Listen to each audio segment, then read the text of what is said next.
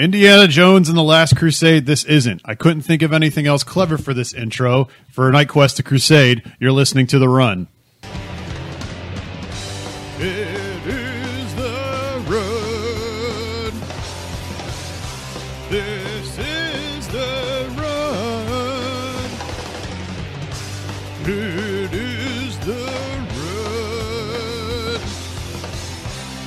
The Run Podcast.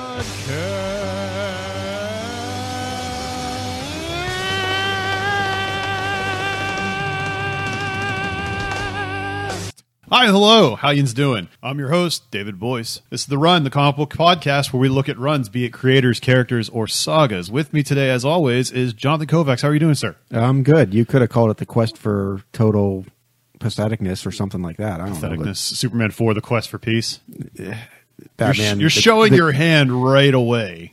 It doesn't matter. This episode, we'll get to that. And remotely from the other side of the continent, Christopher Boyce, how are you?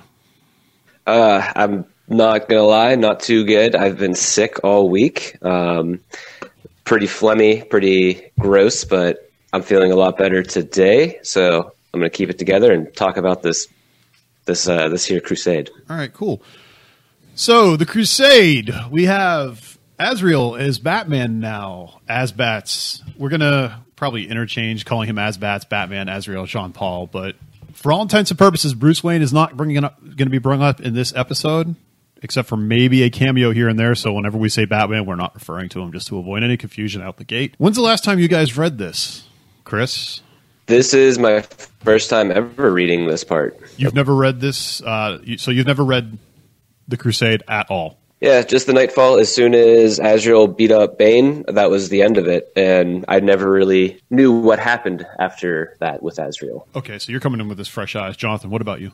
Yeah, I never read this before we started doing this. I just remember I used to have some of the older trades for the Knightfall, and the funny thing is, the one trade jumps immediately from Who Rolls the Night to Night's End? Yeah, it's Night's End, I guess. In between the two trades, at Night's Who Rolls the Night, as Batman's wearing one suit, and then once Night's End starts, he's wearing a completely different suit. And I'm always like, I thought there was stuff in the middle, and it took me a long time to realize that, and it's been a while, and then I was able to get the trades now. So yeah, this has been reprinted and done multiple times with stuff being omitted and forgotten about or published under a different read order. So this is very confusing. They just recently, you have the two trades there, which came out this year, I think. Yeah, it just actually recently came out because they also put out a third trade that has all of the Search in it. Yeah, the Search, which is the Bruce Wayne portion of him trying to find Jack Drake and Dr. Kinsolving and trying to get his back better. That was intermingled with the Crusade because, Chris, I don't know if you noticed, I talked to Jonathan with this off mic. There was no numbering order for this on the covers like Knightfall was. Yeah, I noticed it was really confusing because after the first two issues, I just went to the next issue of Detective Comics, and it just seemed like the story completely changed on me.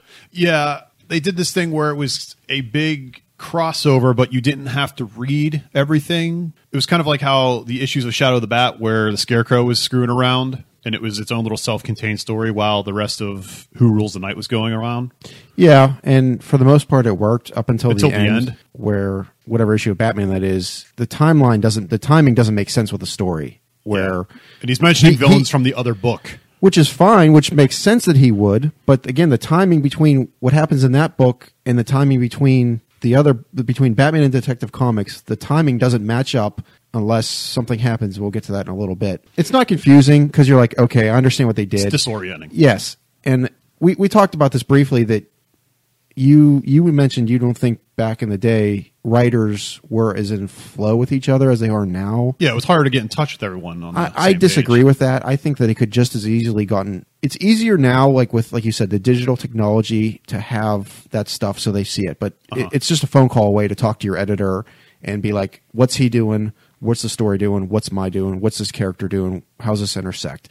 I'm not saying it didn't happen, but I call BS that it shouldn't have happened as poorly as it kind of did. And it's not bad. It's just kind of irritating. It's kind of annoying. It's kind of just doesn't make sense. It's frustrating, I guess. Right. Well, before we get into it, let's run down all the writers and artists because there's a lot of them. Writers, as always, Chuck Dixon and Doug Monk, Alan Grant, Mary Jo Duffy, Artists: Graham Nolan, Tom Grummett, Mike Manley, Barry Kitson, Jim Ballant, Vince. Ooh. Yeah, he's back again. Cheesecake Boy. Vince, I'm going to butcher this name, Giorino, and Brett Blevins. So we're going to go through this, but not as in detail. We're just going to talk about the overhead beats, what we liked, didn't like, the villains. So we got Azrael, who we all agree was an awesome fight against Bane. There was a great issue of him taking down Bane and becoming Batman, getting the mantle.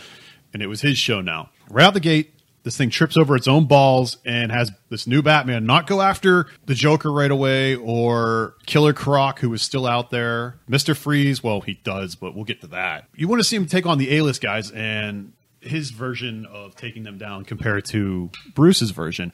We get two cowboys right out the gate that are twins, the Trigger twins. Did you guys... So, yeah. So I did not know who the Trigger twins were. And the way they're introduced, where they're just like, hey, what a coincidence. We look exactly the same and we don't know each other. I thought this was like some Infinite Crisis shit that was going on maybe at the time of like alternate universes crossing over potentially. So I'm just like, oh, that's a weird thing to introduce to the new Batman. And no, it's just twin cowboys. That's it. Yeah, robbing a bank at the same time, but not in Gotham. And they have both planned on going to Gotham after this. It's absolutely bizarre. These are, I wouldn't say a reboot, but a updated version of the Trigger Twins from the 50s DC comics, which was... Oh, is that who? I wasn't really sure. They're not the same characters, but they're like an all-star Western comics and shit like that. I disagree with you. You said you like these guys. Out of all this stuff, I like most of what Chuck Dixon wrote in Detective. So I like this story and a lot of what Dixon did. The other writers, their stuff just fell apart, and the art in Detective Comics was better than the other ones. So I like. Well, yeah, we agree. The run on Detective better. The thing I liked the most about it actually was they set up the Bat subway car. I thought that was fucking awful. What about you, Chris? I liked it too because the only reason though is because I thought it was really stupid in Batman versus Predator 3, which was one of the first comic book graphic novels I ever purchased in my life. Mm-hmm. So the Bat Train was in that, and he tries a Predator to the hood of it. And to see it like pop up here, I guess for the first time, I would imagine, I was just like, oh, hey, there's going to be a Predator tied to that thing later on. Yeah, so Harold the Hunchback, Batman's mechanic, who's still living in the cave down there, he built a train, but he never told anyone. And the whole point of this story, I think, was just to have an updated version of a Wild West train robbery, because the Trigger twins end up working for a crime boss who wants to go after a money train, and Azrael stops them, but they're robbing a train, but it's a subway, so Batman needs a getaway or a subway car to go after them. I guess, but I think it's just an updated version of an old Western type story. Yeah. But right out the gate, I think the story would have worked better somewhere down in the middle of this story, but right out the gate, you have this badass Batman. He's going after these two dumb redheaded cowboy twins with revolvers. You want to see him go after Killer Croc. Yeah, I guess, but like I said, I like the subway because in theory, the way they wrote it, he was saying, well, I can get to Gotham in minutes, where it used to take the same 300 thing, miles per hour. Well, yeah, but like the same thing, like with the gauntlets and a lot of other stuff. And again, right off the bat, he immediately does something where he says he adjusts the gauntlets so that devices or his tools are closer to his wrists. Meanwhile, he only uses 3 different items in the entire run: his shurikens, his grappling hook, and then a gas grenade later on, which is still in the stupid belt pouch. They introduced a lot of really cool mechanics for this character that just could have been used very well, and we'll see later on if any of it sticks around, which I doubt that does. And it was a waste of an idea, and it's just depressing. I find it depressing that they didn't keep using some of that. That's all. Right. The Bat Train, like how you mentioned the logistics of it, I agree with that.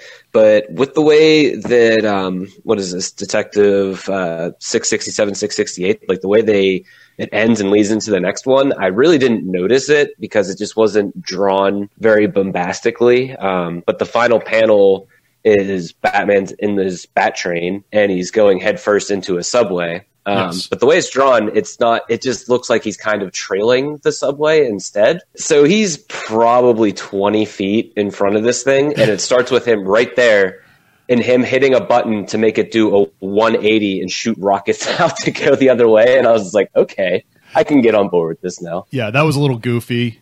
Like if you go down the science route, it's just like he has 20 feet with with him going 300 miles per hour, and he reverses thrusters and jets away, and I think he burns up the train car, doesn't he? It catches on fire, but yeah. So that shows some of his recklessness, which is good, because that's a big theme that keeps getting driven into our heads, is he's reckless. Yeah.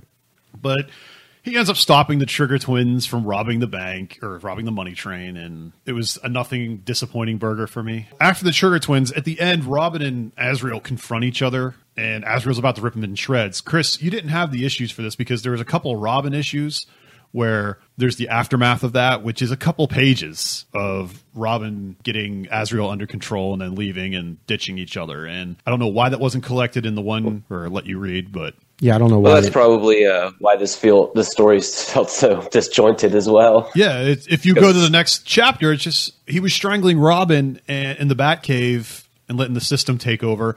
And the next issue that doesn't make mention of that at all. But Robin escapes, and this is the start of his own series. But Jonathan wanted to mention real quick what they inserted into this collection. Cypher is in prison with Cluemaster of all people, who, if none of our listeners know, he's poor man's Riddler. And I guess they set him to be up. I think he was the main villain for Robin's run for a while. I'm guessing. I never read it past. He was a joke character in the '80s Justice League as well. Was he?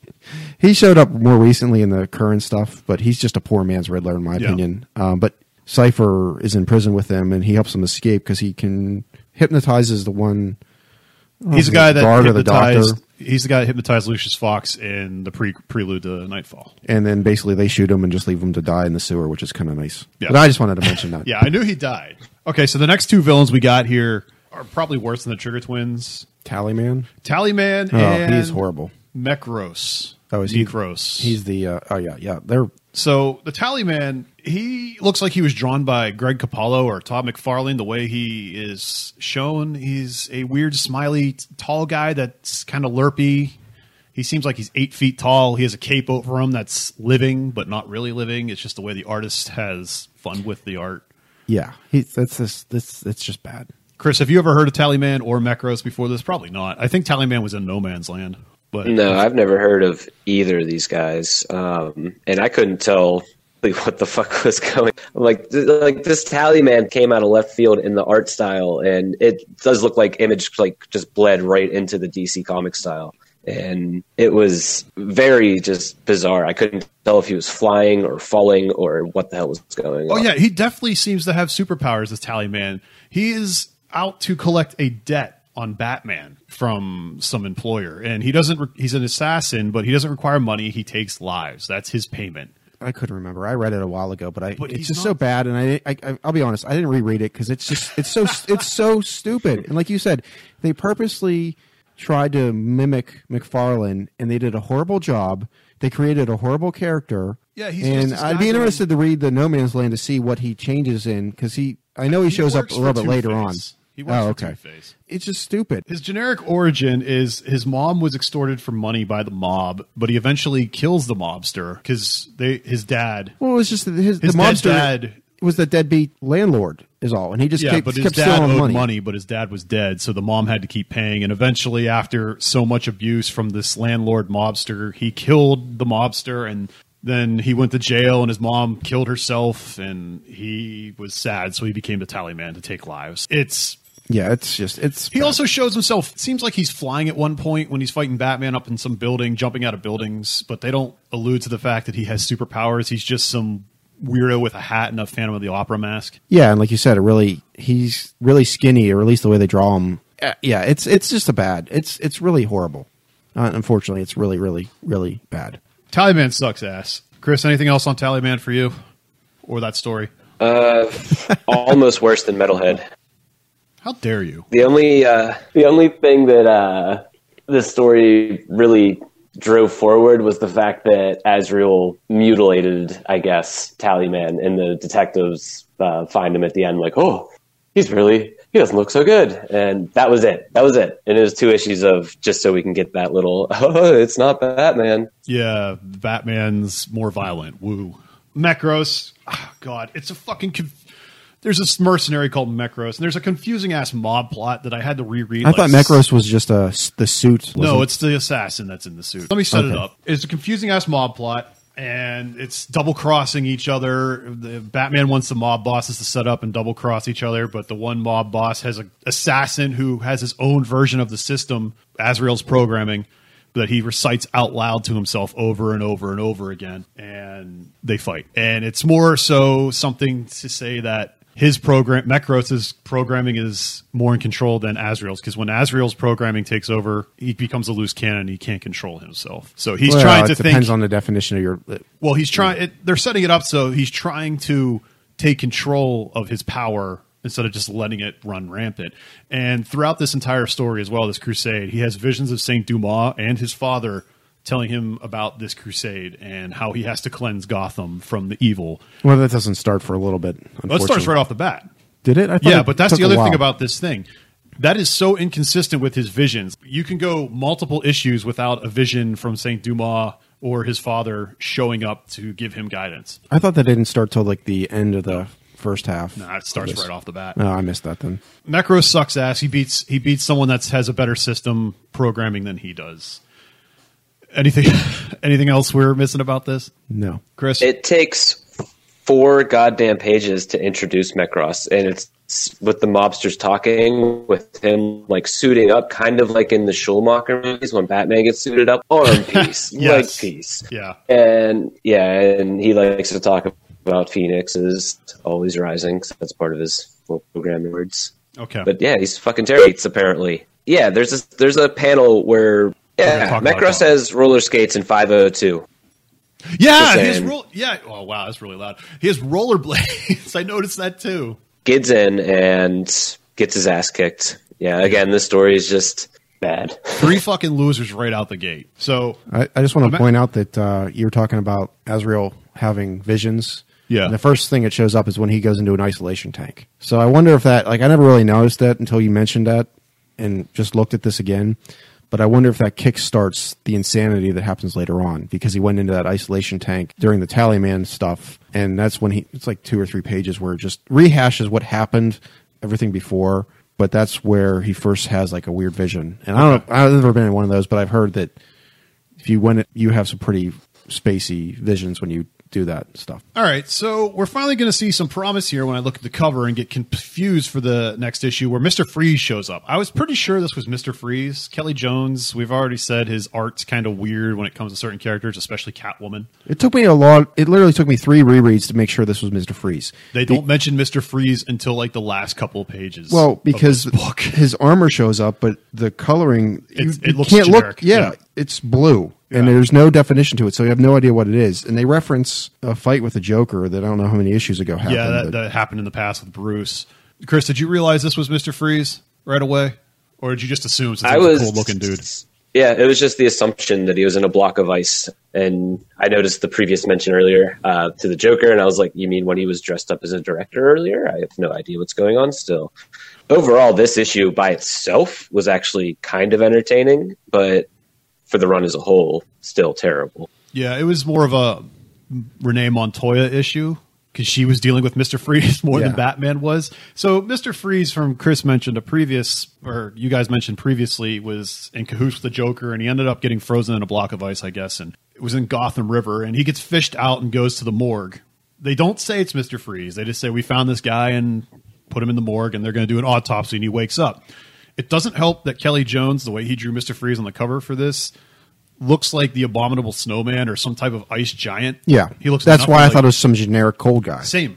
We already dealt with 3 generic new guys. I figured, all right, they're going down this path of there was a Joker and an interlude somewhere, so we know he's coming back. But I figured it was just new guys just for a new Batman. I thought that's the way this theme was going, which kind of is. Yeah, Mr. Freeze wakes up and he's stalking the morgue, and Montoya goes down there of all people and has to hunt him down and save the morgue.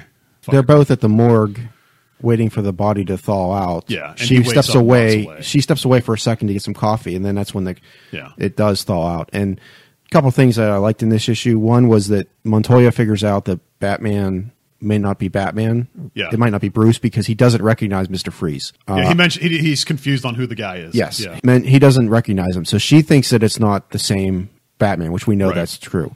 The funny thing is that Mr. Freeze looks at Batman and he's like, how long have I been in stasis? Because you're not Batman. Like, he looks so futuristic to him. He thinks it's been years since he's been frozen, as opposed to probably a couple months. But it wasn't even like Mr. Freeze didn't even put up much of a fight. I don't know what his motivation was, but the whole time he's like freaking out because people are stealing the cold.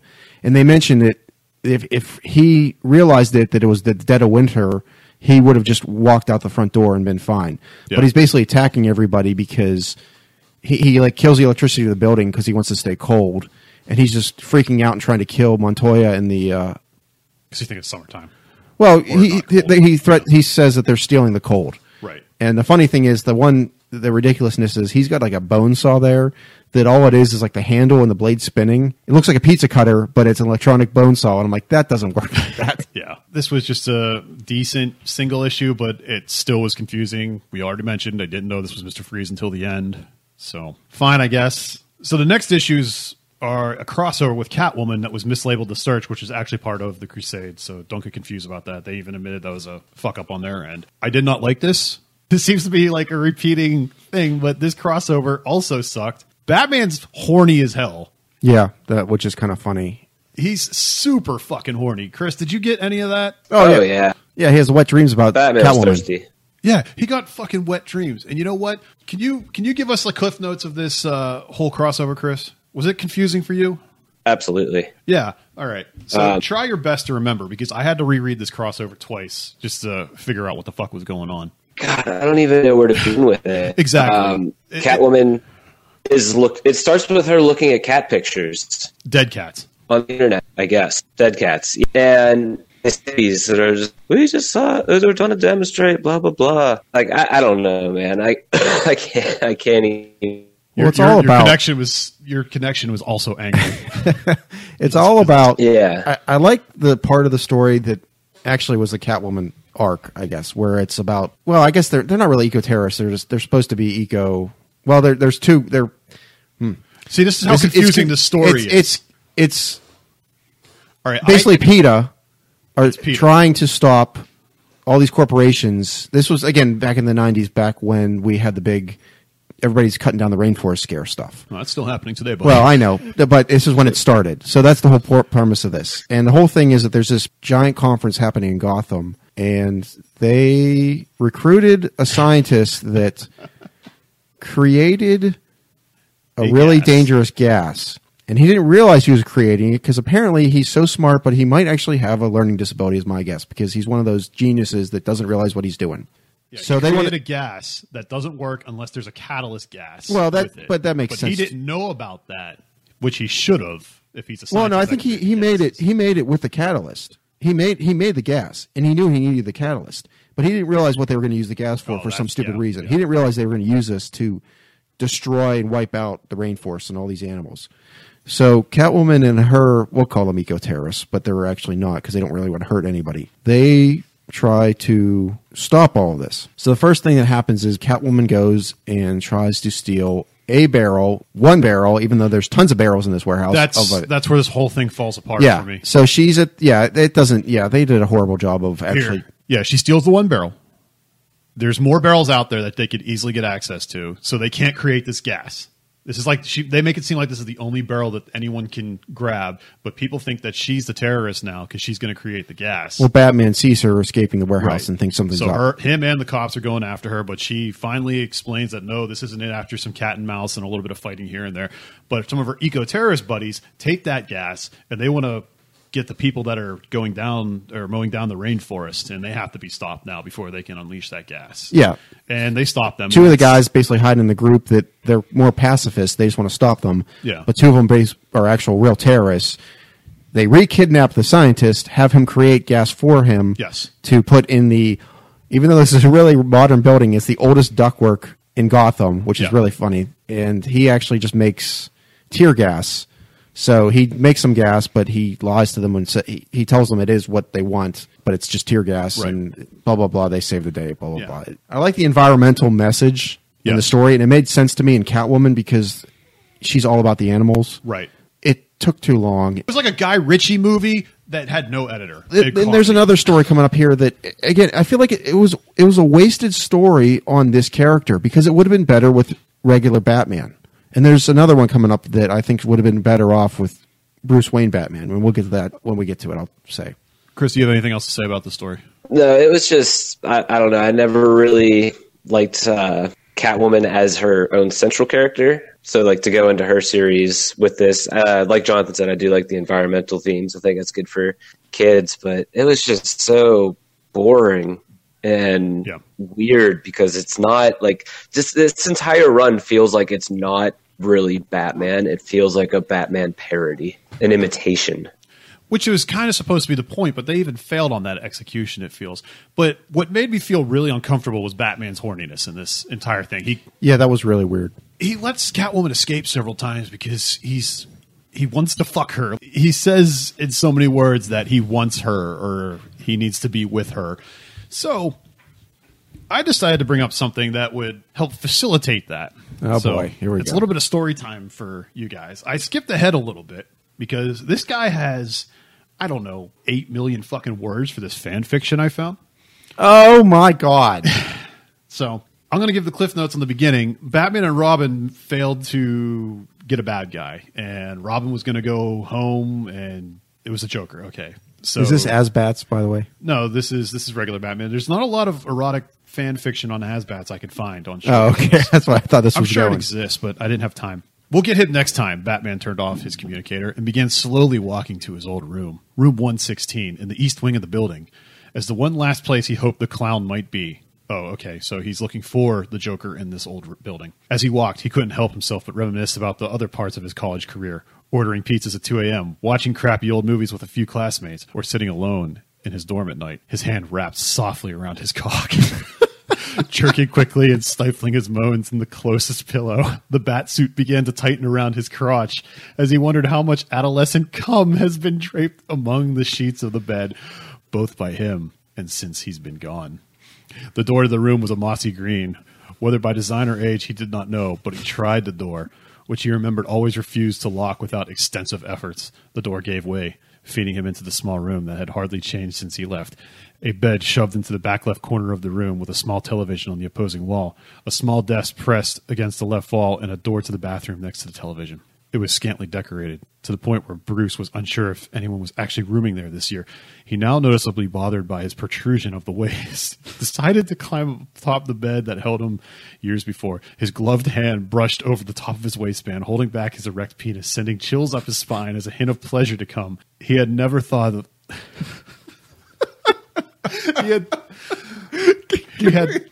He had never thought to jack off in the bat suit before. His hand found its way under the pants of his suit and wrapped firmly around his dick. Under the soft texture of the glove, it almost felt like someone else's hand, and the realization caused his penis to bulge with excitement. How much longer is this? As he slowly dragged his foreskin up underneath the suit, he heard the toilet in the bathroom flush, and he froze, glancing over at the room. Despite the annoyance and surprise his brain was forcing upon him, his cock kept pulsating excitedly, not deterred by the all-new development. From the bathroom, a girl dressed as a cat with a leather skin-tight suit steps out. Goggles rested on her forehead as she looked down to see the bat lying on the bed, his hand unmistakably down his pants. She purred softly under her breath. Almost immediately, his hands were out of his pants, pushing himself off the bed. He quickly moved to grab Catwoman's arms and, holding them behind her back, pressed her up against the wall. "What are you doing here, Selina?" Batman asked at the leather-clad villainess. She kept purring despite the uncomfortable arm lock that Bruce held her in. "What does this have to do with the Joker?" He asked again. Oh, wait. "What does this have to do with the Joker?" I thought she was asking that. He asked again, lifting her arms, causing her to yelp a bit in pain. "He's mad at you, Bruce." Oh, so she knows his identity in this. "He wants to see you squirm as your adversaries pin you one by one in places you called home. Nowhere is safe, Batman. Nowhere is safe," she said in a faux dramatic way, purring to herself once again. "What's in this for you, Catwoman?" Batman asked. Catwoman and the Joker have never been allies, or even acquaintances, as far as Bruce knew. She found him coarse and crazy and refused to work with him on many occasions. "Oh, Bruce, don't you know all I want is to hear you moan?" She thrust her butt backwards, lightly grazing against Bruce's still erect penis, eliciting a slight moan of Bruce. That was somewhere between pleasure and awkward pain. In that moment, his grip weakened, allowing her to sneak from his grip and turn to... Wow, this English is really bad. his grip and turned so the that English is bad. she was facing him. She now stood, leather-bound, biting her lower lip in front of the hero. Put your dick away, Jonathan. She pulled her mask back, revealing her treated blonde hair, which accented her shining blue eyes and supple blood-red lips. As she pulled him into a kiss, at first he thought to resist, but he couldn't as he felt some small wetness in the suit where he had leaked pre-cum. Ugh. Leaked pre-cum. As they kissed, her tongue slid into his mouth and her delicate claw crept down beneath his waistband, grasping at his restrained cock. When she grabbed it, she heard him gasp against her mouth and began to move forward, rubbing her thumb against the tip, smearing it with his own pre-cum. Ugh. He was almost excessively moaning, "Ugh," and she decided that the bat needed some release. She knelt down, slowly peeling away his black pants, letting his dick out at full mast, which she judged to be about 6.5 inches. Well, all right, That's average, I pretty small. guess. What? It's pretty small. Jeez, humble brag. She now held a firm grip of his member and began to slowly tease his cock, moving the foreskin up and down in a slow rhythm. As she did, Bruce fell back onto the bed in a sitting position, allowing her mobility to progress as she liked. Purring, she moved her mouth beneath the shaft as she continued to jack him off, quickly lapping at his balls with her tongue. Bruce moaned in pleasure. Catwoman leaned in further, taking half his sack into her mouth, massaging it with her tongue, feeling more pre-cum leaking from his dick. She purred, sending vibrations from his balls to his cock and pleasure arcing through his entire body. Don't worry, we're almost done here. Ugh. Bruce panted through the treatment. Selena, I'm going to come. She quickly moved from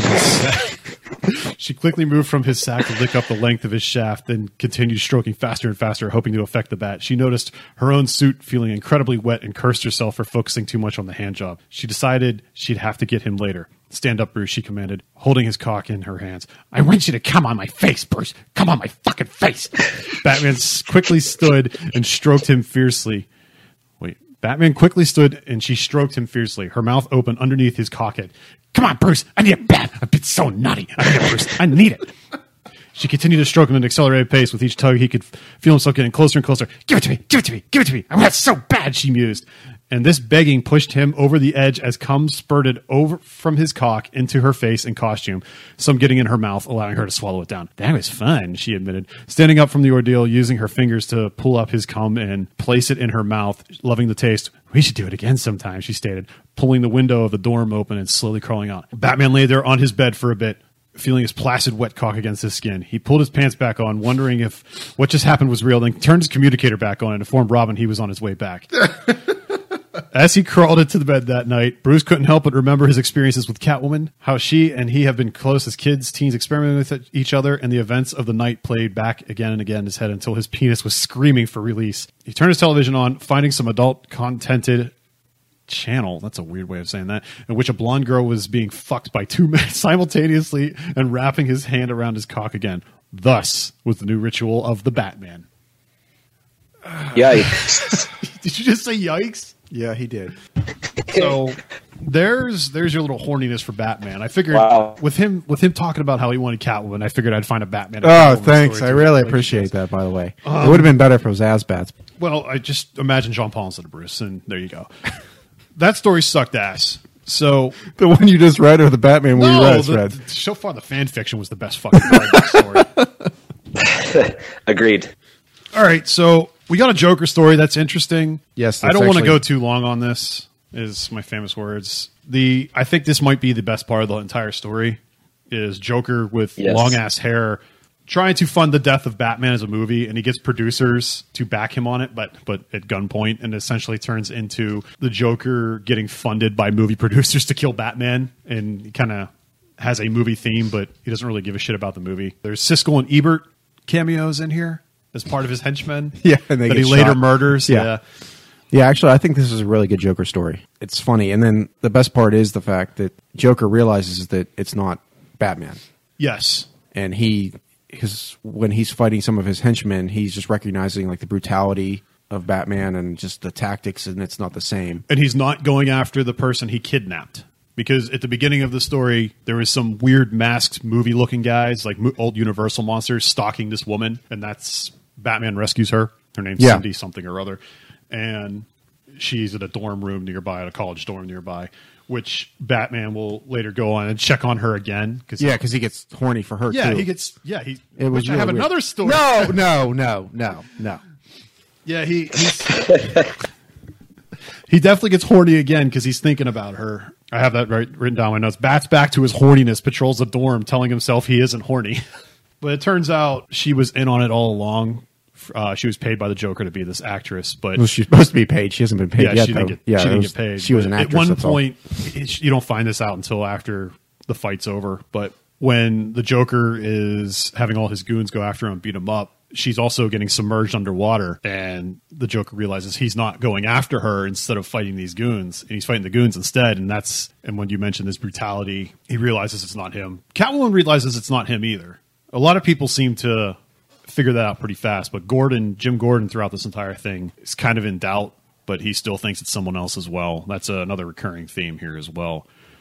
Chris, what did you like about the Joker story? Did you like the Joker story? So yeah, this was a really good story. The only really good story that we've got in a while for Azrael Batman. The movie theme stuff was really fun. I like the Casablanca reference, as you mentioned earlier.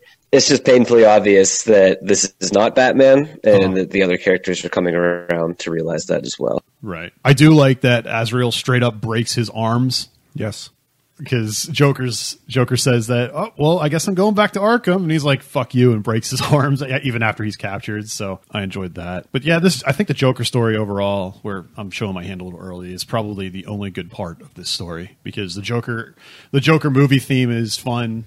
Changing, like, he uses genres of movies and stuff to go after Batman. There's a big Godzilla foot that tries to attack him at one point. In one movie studio. Yeah, so the whole Joker talking about this is a rewrite of a Batman, like a rewrite of a script, using movie terminology, puns, and stuff like that. It was really good. But Joker ends up escaping police custody. He headbutts a guy in an ambulance, and he flies out of the back of an ambulance on a gurney. With his arms broken. Yeah. The next story also sucks ass. I see what it was trying to do. Alan Grant seems to do more political type of stories. This was over in Shadow of the Bat, where this is the one where this is the other story that I think would have been a lot better with the regular Batman, with Bruce. Yeah, where it's about immigrants and illegal adoption, which can work on its own one shot, but it doesn't belong with As-Bats. It would have been a really good story with Bruce.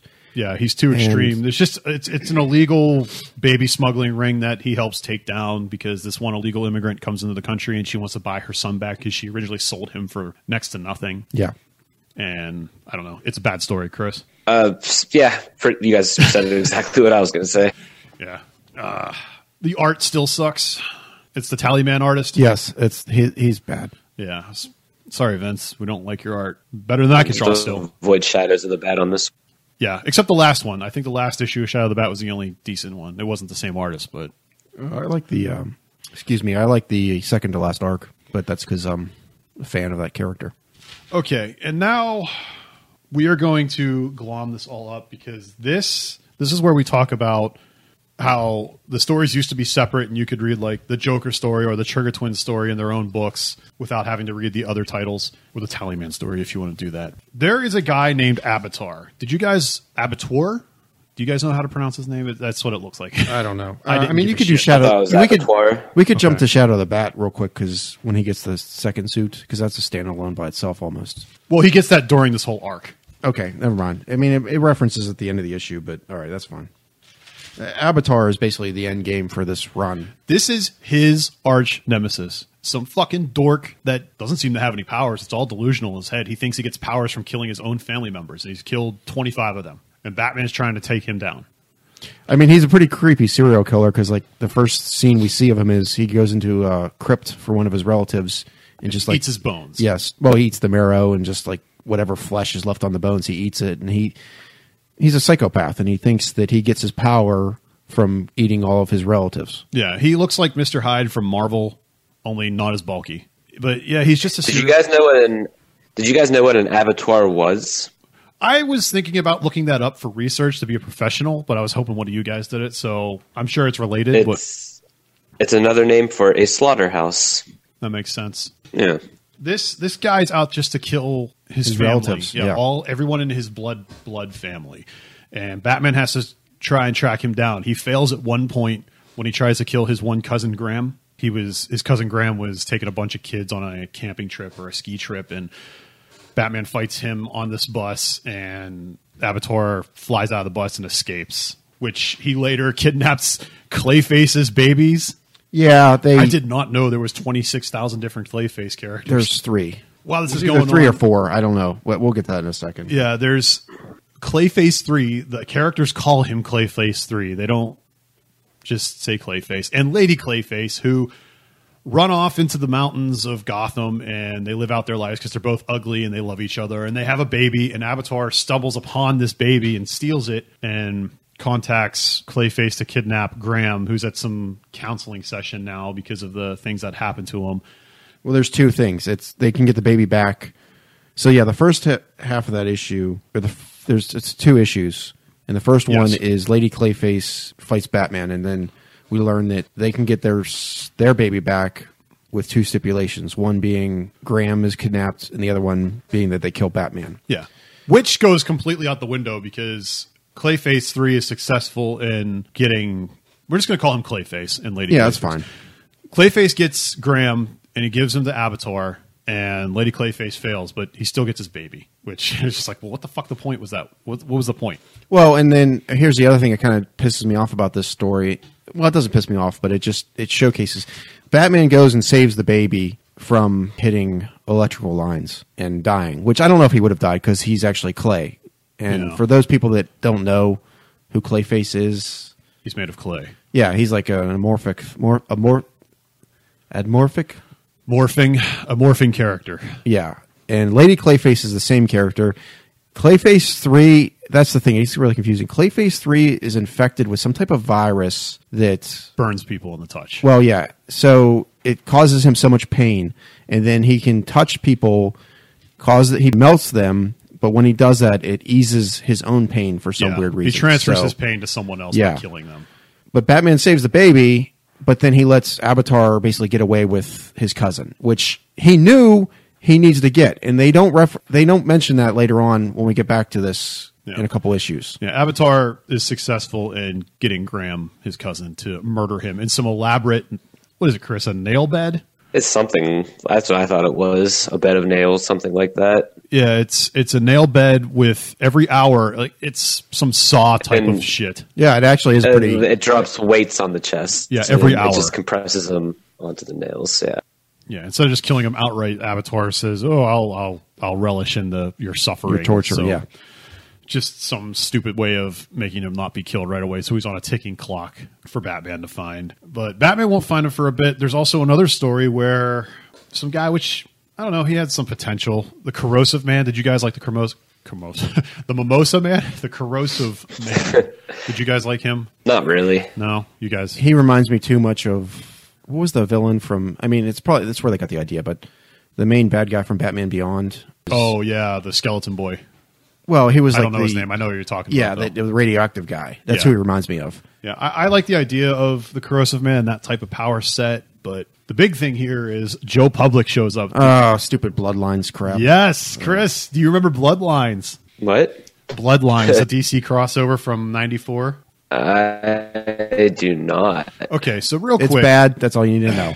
Yeah, there was a crossover called Bloodlines in all the annuals that year, and all the DC annuals, and it was a way of bringing new extreme characters into the DCU. Chris, you know of one of them. I know that for a fact. He's the most popular one that's come out of this alive and stuck around for a bit, which was Hitman.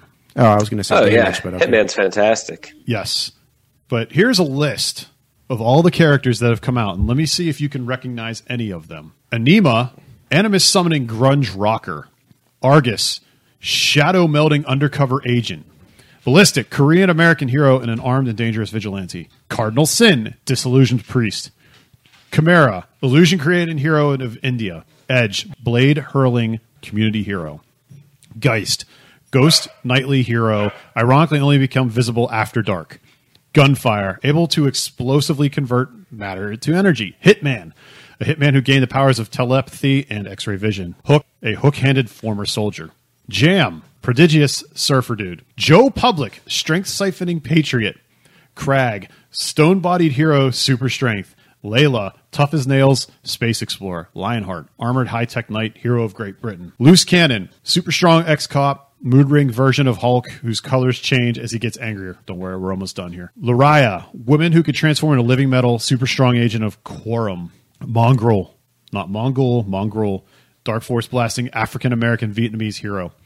Myrad, personality absorbing assassin. Nightblade, Chinese-American regenerating martial artist. He survived Mongols' destruction of Coast City over in the Reign of Superman story. I don't know why they threw that in there. Pax, last of his race, space shaman. Prism, light manipulating scientist, razor sharp, sword-armed hacker, shadow strike with a Y instead of an I, tragic hero, dark force energy. Slingshot, African-American heroine, power to give anything she touches an acceleration factor. Sparks, lightning-wheeled heroine from Canada.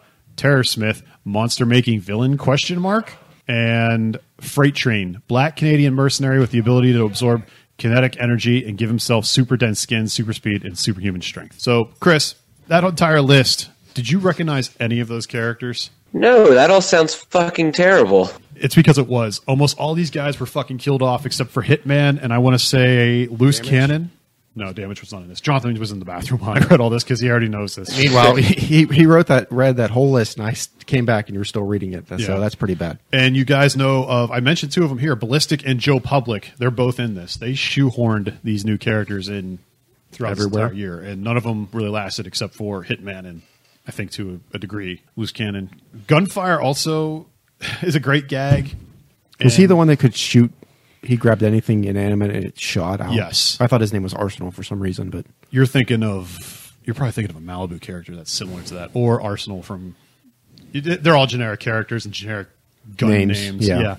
But in the DC 1 million crossover, where it takes place in the far-flung future, Hitman and his crossover issue, he accidentally gets teleported by a bunch of nerds into the future, and they meet the heroes of the world of DC 1 million, and Gunfire 1 million is there, and he accidentally touches his own ass and blows himself up. It's a pretty good gag. It's Garth Ennis, so of course you're going to get that. Yeah, Joe Public teams up with Azrael to take out the Corrosive Man, where Joe Public's ability is he's a gym teacher for a kindergarten school, where... Yeah, I like how he's the gym teacher, and the first scene is him cartwheeling over buildings. Yeah, he's jumping and doing the Spider-Man thing of grabbing a flagpole and like flipping all over the place. Oh, I need to become a gym teacher in Gotham City because they are really fit.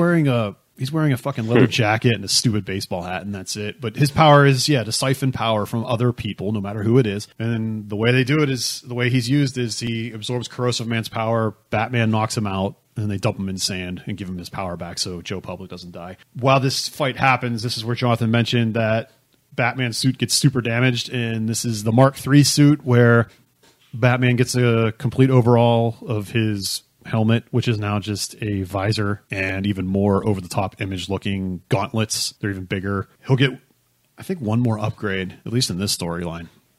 But his claws are even bigger now, and he's more ridiculous and image-looking.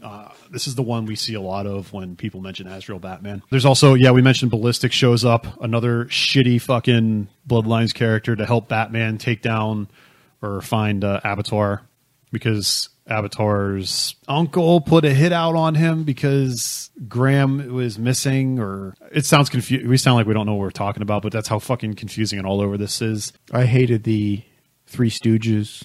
There's Three Stooges that Batman and Ballistic team up to go after. They're called Mojo, Shirley Mo, and Harry. Yeah, Surly Schmo and Harry. It's clear them going after some punk rock versions of the Three Stooges. Again, awful. But I do like how Batman throws shade at Ballistic for being fucking lame. At one point, they're in the Batmobile together, and Ballistic says, "Cool car, maybe we should team up some more." And Batman's like, "And maybe you should just get out of Gotham after this is over." It's like, good. You fucking suck, man. And it's funny because they go to the person that put out the hit. The person that put out the hit, his butler or whatever the fuck, his lawyer took care of it. So they go to the lawyer's house, and Batman asks where the if they have any leads or something. And they take the money from him. And he gives the money to Ballistic, and Ballistic's like, "All right, I'm leaving town." That was their team up. He just took the money and left. A majority of these Bloodlines characters are dead or just forgotten. I think a lot of them died in Infinite Crisis, that crossover. Okay. Yeah. I'll take your word for it. Yeah. Yeah. Finally, we'll come back to Graham in a moment here, Graham and Abattoir, but seriously, there's like, I want to say 10 issues of Batman trying to track down Abattoir. The Joker gets a 3-issue arc, and this fucker gets at least 10 of Batman trying to find him. And the gun goons is what I called them. They look like fucking lame ass late 80s generic ass DC characters where green spandex and stupid visors, and they love guns. Yeah, they shoot guns. They're great marksmen. Great. That's it. The only names that I found for them was Bunny and Hawk, what they called each other. Is that actually their names? Or did they have... Yes. Gun Hawk and Gun Bunny. Oh. Yeah. Cool. Yeah. So they assassinate some high roller and... Well, because they're big game hunters, basically, and they're assassins, right? Yeah, and they get away with it, but they come back for a giant prototype gun at some gun show. Oh, yeah. Which was a good bit, because they want to steal it. That's all they want to do. Yeah. And it's just a Gatling gun with a backpack. And they come in their costumes and shoot up the place and steal it, but then you get a panel of all the gun show expo people there frightened, and in the next panel they're all smiling, pulling their guns out because they get an excuse to shoot them. Yeah, that's funny. There's a shot in there where it's clearly Chuck Dixon and Graham Nolan in the foreground, just as patrons of the gun show. But during that whole firefight, Batman's costume gets fucked up again, and he realizes he needs to upgrade the costume again. And Gun Bunny takes a bullet to the gut or something. She gets shot. Yeah, she gets shot. But they run away, and Batman's there with his fucked up outfit. He gets what I've always tweeted at Marvel for. I always tweet at Marvel to give Spider-Man a gun. That's all I want them to do. I don't know if they've muted me or what. Neither here nor there. But they give Batman a fucking gun. His gauntlet becomes a gun, and it's awesome. He even mentions that at the beginning of the story when he's shooting a shuriken. At the way beginning of the Crusade, he says, this would have been better if I had a gun. But he doesn't go down that route. But after dealing with the Gunfire and Gunhawk, he just turns his gauntlets into, he now has a giant ass fucking ammo belt. Well, yeah, he is semi-automatic and then full automatic, and it just rips things apart. Yeah. So Batman is full fucking Rob Liefeld now, if he hasn't been. Yeah. Did you like the gun, Chris? Did you like him having a gun? Yeah, so I like the guns on Batman. He's been shooting the batarangs the entire time, so it would make sense to give him just a bullet chain of them and make him tear people apart. Yeah, he has no qualms about killing when the system kicks in for him. Yeah. Yeah. Yeah, in my notes, fuck yes, Batman has a fucking gun in caps locks. He surrendered to the system is what he says. The system is fully taken over. He also tracks down, he gets in a firefight with the gun. It's a little bit out of order, but who cares? He gets in a firefight at the hospital, complete disregard for everyone else as he's going after Gunhawk, and he takes him down without killing him, which is kind of lame. I was expecting him to get killed. Well, he fights the system there. Yeah, he ends up fighting it, which I don't think he should have. I think he should have just killed Gunhawk. He should have just killed all these new people to show how fucking dangerous and non-Batman-y he actually is. Yeah, he beats them up and leaves them to the cops. But one thing we skipped over that I wanted to do last was he finally tracks down Abattoir with Robin also tracking him down. Yeah. It's some property that the family owns, some abandoned property. And instead of saving Graham, who's on this torture device, this nail bed, he chases down Abattoir into a foundry where he kills, recklessly kills more people. Yeah, you're right. But he never, that's the thing. They don't mention the fact, we know, he never even says, I'm trying to track down Graham. He doesn't. Oh, yeah, that's right. He doesn't even really seem to, and like you said, this is where it gets confusing because the issues jump around a lot, and it's the final stuff we just discussed with Gunhawk happened after the Abattoir fight. That's what I said. But like, it's like all that stuff was supposed to actually, like the way that the issue starts in Detective with Gunhawk, and when he upgrades to the automatic shuriken gun, it talks about all the stuff happening like in the same day, and it's like that's impossible. Why I wanted to do this last. Yeah, it was a little. And so but he never mentions Graham, which is kind of messed up. That he doesn't remember that it was kill Batman and bring Graham so that Clayfaces could get their baby back, and he saves the baby, and he completely misses the fact that the car drives off with the cousin that he wants to kill. Yeah, and so it's pretty stupid on his part that he doesn't even really remember that and doesn't try to save him. And by the end of this, it just proves that actually, in my opinion, that he actually is a really crappy fighter because the way the whole fight pans out, for all the gadgets he has, he never uses them correctly. Whereas he doesn't do detective work. He mentions that, maybe detective work is a good thing because he does that somewhere in this he does it a little bit, but it's just brute force, and he doesn't care about the system takes over, so he doesn't care about the innocents or the people he's trying to rescue. He tries to go after the bad guy first, which is a good theme to have, which I liked what happened here, where he didn't rescue Graham, he just went after Abattoir instead. They go into a foundry, and Abator is also just killing people left and right. Batman thinks it's just nowhere to run, nowhere to hide, but he's still killing innocent people in this Terminator 2 ass foundry. Abator trips, and he's hanging on a chain above this. Oh no, he doesn't trip.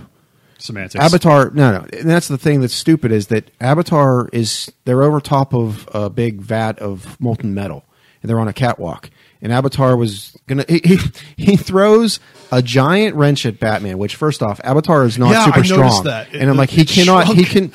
He could maybe pick that up, but he couldn't lunge that thing at him unless it was styrofoam. It was like a 5-foot wrench. It was almost as big as him. But it so seemed Batman, like it shrunk when he threw it at Batman. Yeah, well, and so Batman lunges at him, and he knocks him off the ledge. Abator grabs a chain that's right there, but he's basically over top of the vat, so all that heat's coming up. Batman uses his grappling hook and gets away, and then he's debating whether he should save him or kill him. Yeah, he's dangling above a fountain. And we skipped over this where it's previous issues where he starts to have those weird visions of Saint Dumas and then his father, which but it's like the angel and the devil now. Yeah, but I don't know how the system made him actually see these visions and made him go batshit completely insane. And at this point, he's talking to them, telling them, "What should I do? Let me decide what to do." Robin comes in, watches Abator, who deserves to die, in my opinion. He loses his grip and just melts. Robin's like, he just let him die, and it's like, well, technically you did too, but yeah, he's freaking out, and he doesn't pay attention to the fact that he loses his grip. Yeah, the vision of Saint Dumas is telling him to kill the sinner, and his father is saying the opposite of save him and destroy the sin. It was some stupid religious thing, but it was essentially a angel on one shoulder, a devil on the other. Save him and protect everyone else, or just kill him and be done with it. And he says, fuck it, I'll let you two deal with it. And he walks away from it all and lets him die. Then there was a fallout issue from that where Gordon... Well, because then the last panel it shows him hours later. He's still in the Batcave, freaking out because he's got he can't figure it out. System. And we see Graham die. Yeah, because at this point, all the weights drop and he dies. And panel. He never mentions that he doesn't even realize that Graham is there. Right. So because the system took over. Yeah, and again, shame on Robin too for not. He's 16. Fuck it. But then there's an issue where Gordon finally comes to terms that this is not Batman. Fuck this guy. They find Graham's body. He flat out turns the signal on. He flat out asks him, "Yeah, You're not the same person." He figures that out, and then Batman says that he's going to cleanse the city and protect "quote unquote" decent people. And he does the whole "I killed one to save many. I let one die to save many." So fuck you. Mira Kroll is also endorsing Batman. He's becoming more authoritarian throughout. He became more authoritarian throughout this entire story arc. We glazed over that. That's probably going to come up somewhere in Night's End, I would imagine. But Mira Kroll's in favor of this Azrael Batman. Well, Gordon is not. Yeah, that's it. Really, Chris, did we miss anything else? We skipped over Showcase 94, number 7. Oh, is that worth? It's just. I liked it. Actually, out of all the books, besides the Joker, Chris, did you read that issue? Showcase? It wasn't in his trade. Oh, okay. The issue is the Penguin had kidnapped Sarah. Gordon's wife. Yeah, and it's just, the whole thing is Penguin and Jim Gordon in the interrogation room bantering back and forth. It was a dialogue issue. Yeah. But it's actually pretty good, and it's pretty good. You don't have anything else to say about it? Well, no, I have to. The issue's good, and it just shows Gordon. He ends up losing his cool. He actually almost throws Penguin off the roof because it hits. The whole thing was that at midnight, his wife was going to die.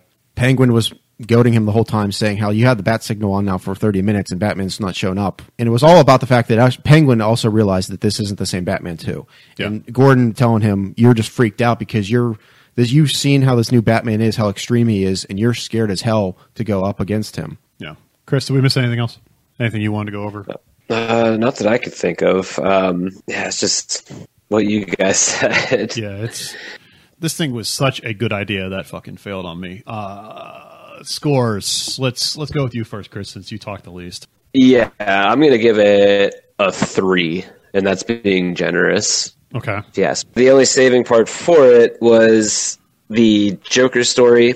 Was very fun to read. Mm-hmm. And it was just a very slow progression of, hey, this isn't Batman. Hey, it's not Batman. It's like, yeah, we know. Can we fucking get Batman, please? Yeah. John?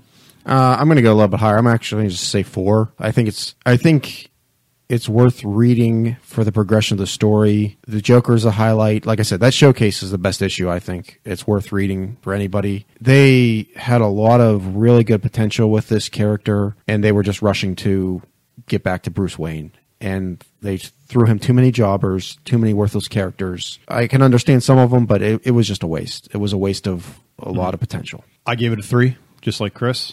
I agree with you guys both. The Joker was the best part of the story, I think. And what you said about the waste of potential, they want to do an extreme version. This is not your dad's Batman. This is why we want Batman back and why this image stuff doesn't work.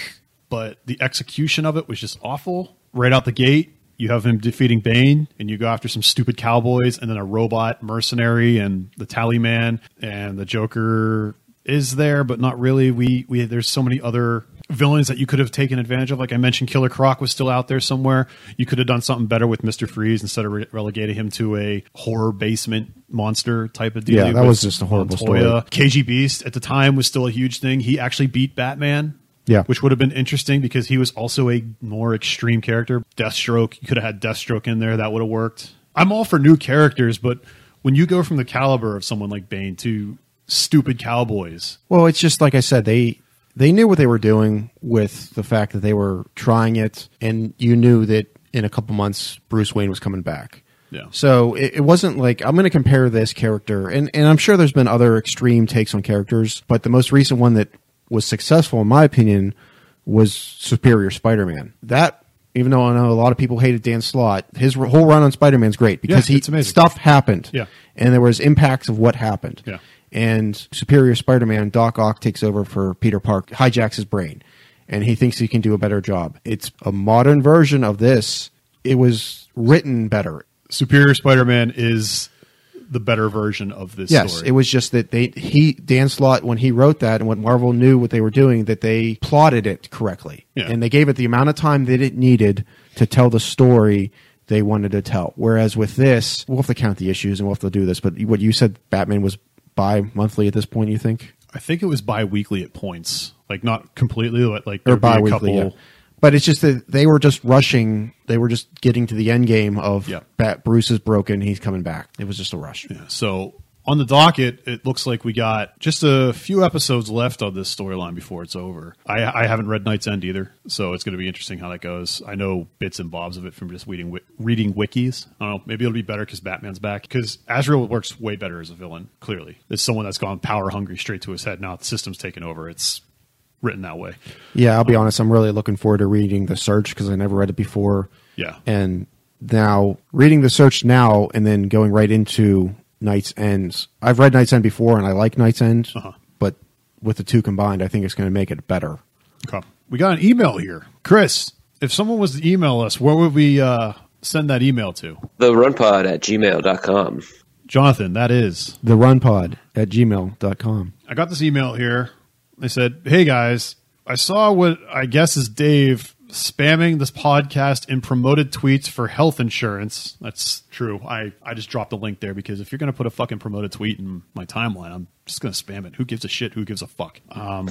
Anyways, I decided to listen to it and it's not bad. Thanks, I guess. And I'm still listening. Okay, there's that. But my question is, Chris mentioned onomatopoeia in one of the previous episodes, and it made me think of Kevin Smith. Kevin Smith in the early to mid 2000s was a pretty explosive writer and as well as controversial, where he started many projects and didn't finish them, or they took forever. So my question is, do you guys prefer stories that never end, or would you prefer them to be resolved by other other writers? Thank you. He's talking about Kevin Smith. I think what he's saying is, do you prefer them to be finished or unfinished, or finished by a different person? Kevin Smith was pretty famous for having delays in his writing. Spider-Man and Black Cat, The Evil That Men Do. Not a great story, but it took a while, but he finally finished it after a few years. Daredevil, The Target, never finished. I think his Green Arrow towards the end of his run also was plagued by delays. Chris, what do you think? Do you prefer, for instance, would you like The Target to be finished? Do you want him to go back and do it? Do you give a fuck? I would like him to go back and finish it. I think that a creator should finish what they started. Looking at you, Mark Miller with War Heroes. Or Rob Liefeld. Yeah. Mark Miller and Rob Liefeld on Youngblood Bloodsport. Yeah, I mean, I would rather have the original artist go back and finish it as opposed to someone else coming in and kind of like chopping up the work. You said artist. What about the writer? I feel like with that's what I meant, the writer. Okay. Writers are also artists, man. Don't you know? Yeah. Daredevil, for example, Bendis was writing it, and then Brubaker was writing it. It was fantastic, and then Andy Diggle came in with Shadowland, and I felt like it was fucking awful. So I think if a creator really has a true vision, they should follow through with that vision. I understand it's kind of hard with comic books since they really don't have an end per se, but I would like to see one story, one art team finished, like open and closed. Yeah. John? No, I agree. It kind of depends, though, on the story. For the most part, I feel like a lot of books that haven't been finished, like, yeah, they should all be finished. And the only one that I know that I don't care anymore, I was really annoyed at the time because I liked the idea of what they were doing, but never got finished because of McFarlane, I think. I don't know who dropped the ball on Image United. Yes, that's which what I was was bring up. Cool idea. And for those of you who don't know, it was a crossover for all the Image characters. But the original Image creators. Yes. But every creator, all their characters were all in it, like Spawn, Savage Dragon, Youngblood, Darkhawk, I think was in there. Shadowhawk. But each individual creator drew their own characters in the book. So you had all this different art in the same panel, basically, with characters interacting. Yeah. And Robert Kirkman, I don't think we started on that guy. I won't. He was writing it, made it to 2 issues, and then it just disappeared. As far as I know, it was McFarlane was really the delay on that. It was such a cool idea, and I don't understand. Everybody gets busy, don't get me wrong, but I'm here every time we need to record this, and I'm working 6/10s in freaking Ohio. Yeah. I mean, everybody's busy, but like you said, he has fuck you money. But that doesn't matter. Like, I'm sorry, but that's... Yeah. Well, he literally is saying "fuck you" to all the readers because he doesn't care about. I mean, it's unfortunate that he's got to the point where he can basically do that. But like you said, Chris, this is your story, your vision, or whatever it is. You should see it to the end and finish it, so that those of us paying good money for this stuff aren't sitting there with crap on our shelves. Yeah, that's just wasted. And space. That's all hearsay as well. We don't know because they're all, with the exception of Larson, who still puts out Savage Dragon. Usually monthly. They all had their snags of delays. Liefeld, Silvestri, Valentino. I understand delays, and don't get me wrong. Well, I'm not going to throw it all on McFarlane, though, because even Eric Larson still gets tweeted about it, and he's just like, I don't know what to tell you, man. It's just, it didn't happen. He doesn't tell anyone what happened. I think they're probably so close that they don't want to throw somebody under the bus. Yeah. We don't know exactly who. It could have been multiple. Last I heard, it was McFarlane was the big issue. But that's also a logistics thing. Imagine writing up something and then passing it along and giving it to someone else. I'm sure it's easily digitally now. But yeah, you're right. And you're right. It was a big undertaking. But guess what? You said you were going to do it. Guess what else was a big undertaking? Marvel Infinity War. Yeah. I mean, you figure, everybody was, at the time, it was like, how are you going to get all these characters together? How are you going to get all this stuff to work? How are you going to get all this to work? Yeah, but the movie is I know it's a movie. I know it's different, but what I'm getting at is you set the bar, and it wasn't like anybody else did it. You got, they themselves did this. They said this was going to happen. You need to follow through with it. Or publicly come out and actually have a real announcement that says, this is why we apologize for all you guys. Let me refund you your money because you wasted money on these books. Yeah. Because they're worthless now. I personally think, I don't know how it is nowadays, but back then you should have your outline done, have the story beats, because if something like the Kevin Smith Daredevil Target thing happens or Image United, if it's an artist thing on Image United, that wouldn't work. But for writing things, they should be able to finish it with someone else if that's the case, because he didn't really have an ending to that story because came out in Bendis finish the story? He picked up parts of it with Bullseye. Yes. Yeah. In the Daredevil proper run he had, I think it was Daredevil 50, where he has a showdown with Bullseye. Bullseye is dressed in the way that he was revamped in that book. But from the movie. Yeah, something to that effect. But still, you wouldn't know unless you sought that stuff out. Daredevil was still kind of an underseller, even though it was excellent in my opinion. But I think there should... I'm sure it is nowadays, but there should be an outline so someone else can pick up the ball. Yeah, no, I agree. I mean, if someone can't finish it, oh well. And you can always... It's the same thing as just a new creative team. So if you don't like what the new writer did on this original storyline, fucking oh well. Because nowadays it's just editors, anyways, plotting out everything for the writers to do. Anything else from you, Chris? That's just about it. Yeah. I apologize, Chris. You've been kind of quiet, but I know you've been sick as well. So Yeah, I'm dying. yeah. Well, hopefully you won't die before But not really. Hopefully you won't die before we get to the next episode, which is going to be not The Search or Night's End, but Batman Punisher Lake of Fire. It was a crossover between Marvel and DC, the first one in 12 years. Until next time, Chris. Till next time. Yep, I guess that's our going out thing. We still haven't figured that one out. Yeah, until next time. Yeah, until next time, fellas. Wow, you stuck with the show to the end. This show is produced and edited by me, as well as those oh so lovely vocals were by me. Also, a special thank you to Kimberly Lee for the show art. You can see more of her work at kimberlyleeart.weebly.com. If you truly enjoyed this, please share it and tell a friend and vote us 5 stars on whatever podcast platform you use, as that would help us out tremendously. Thank you so much for listening.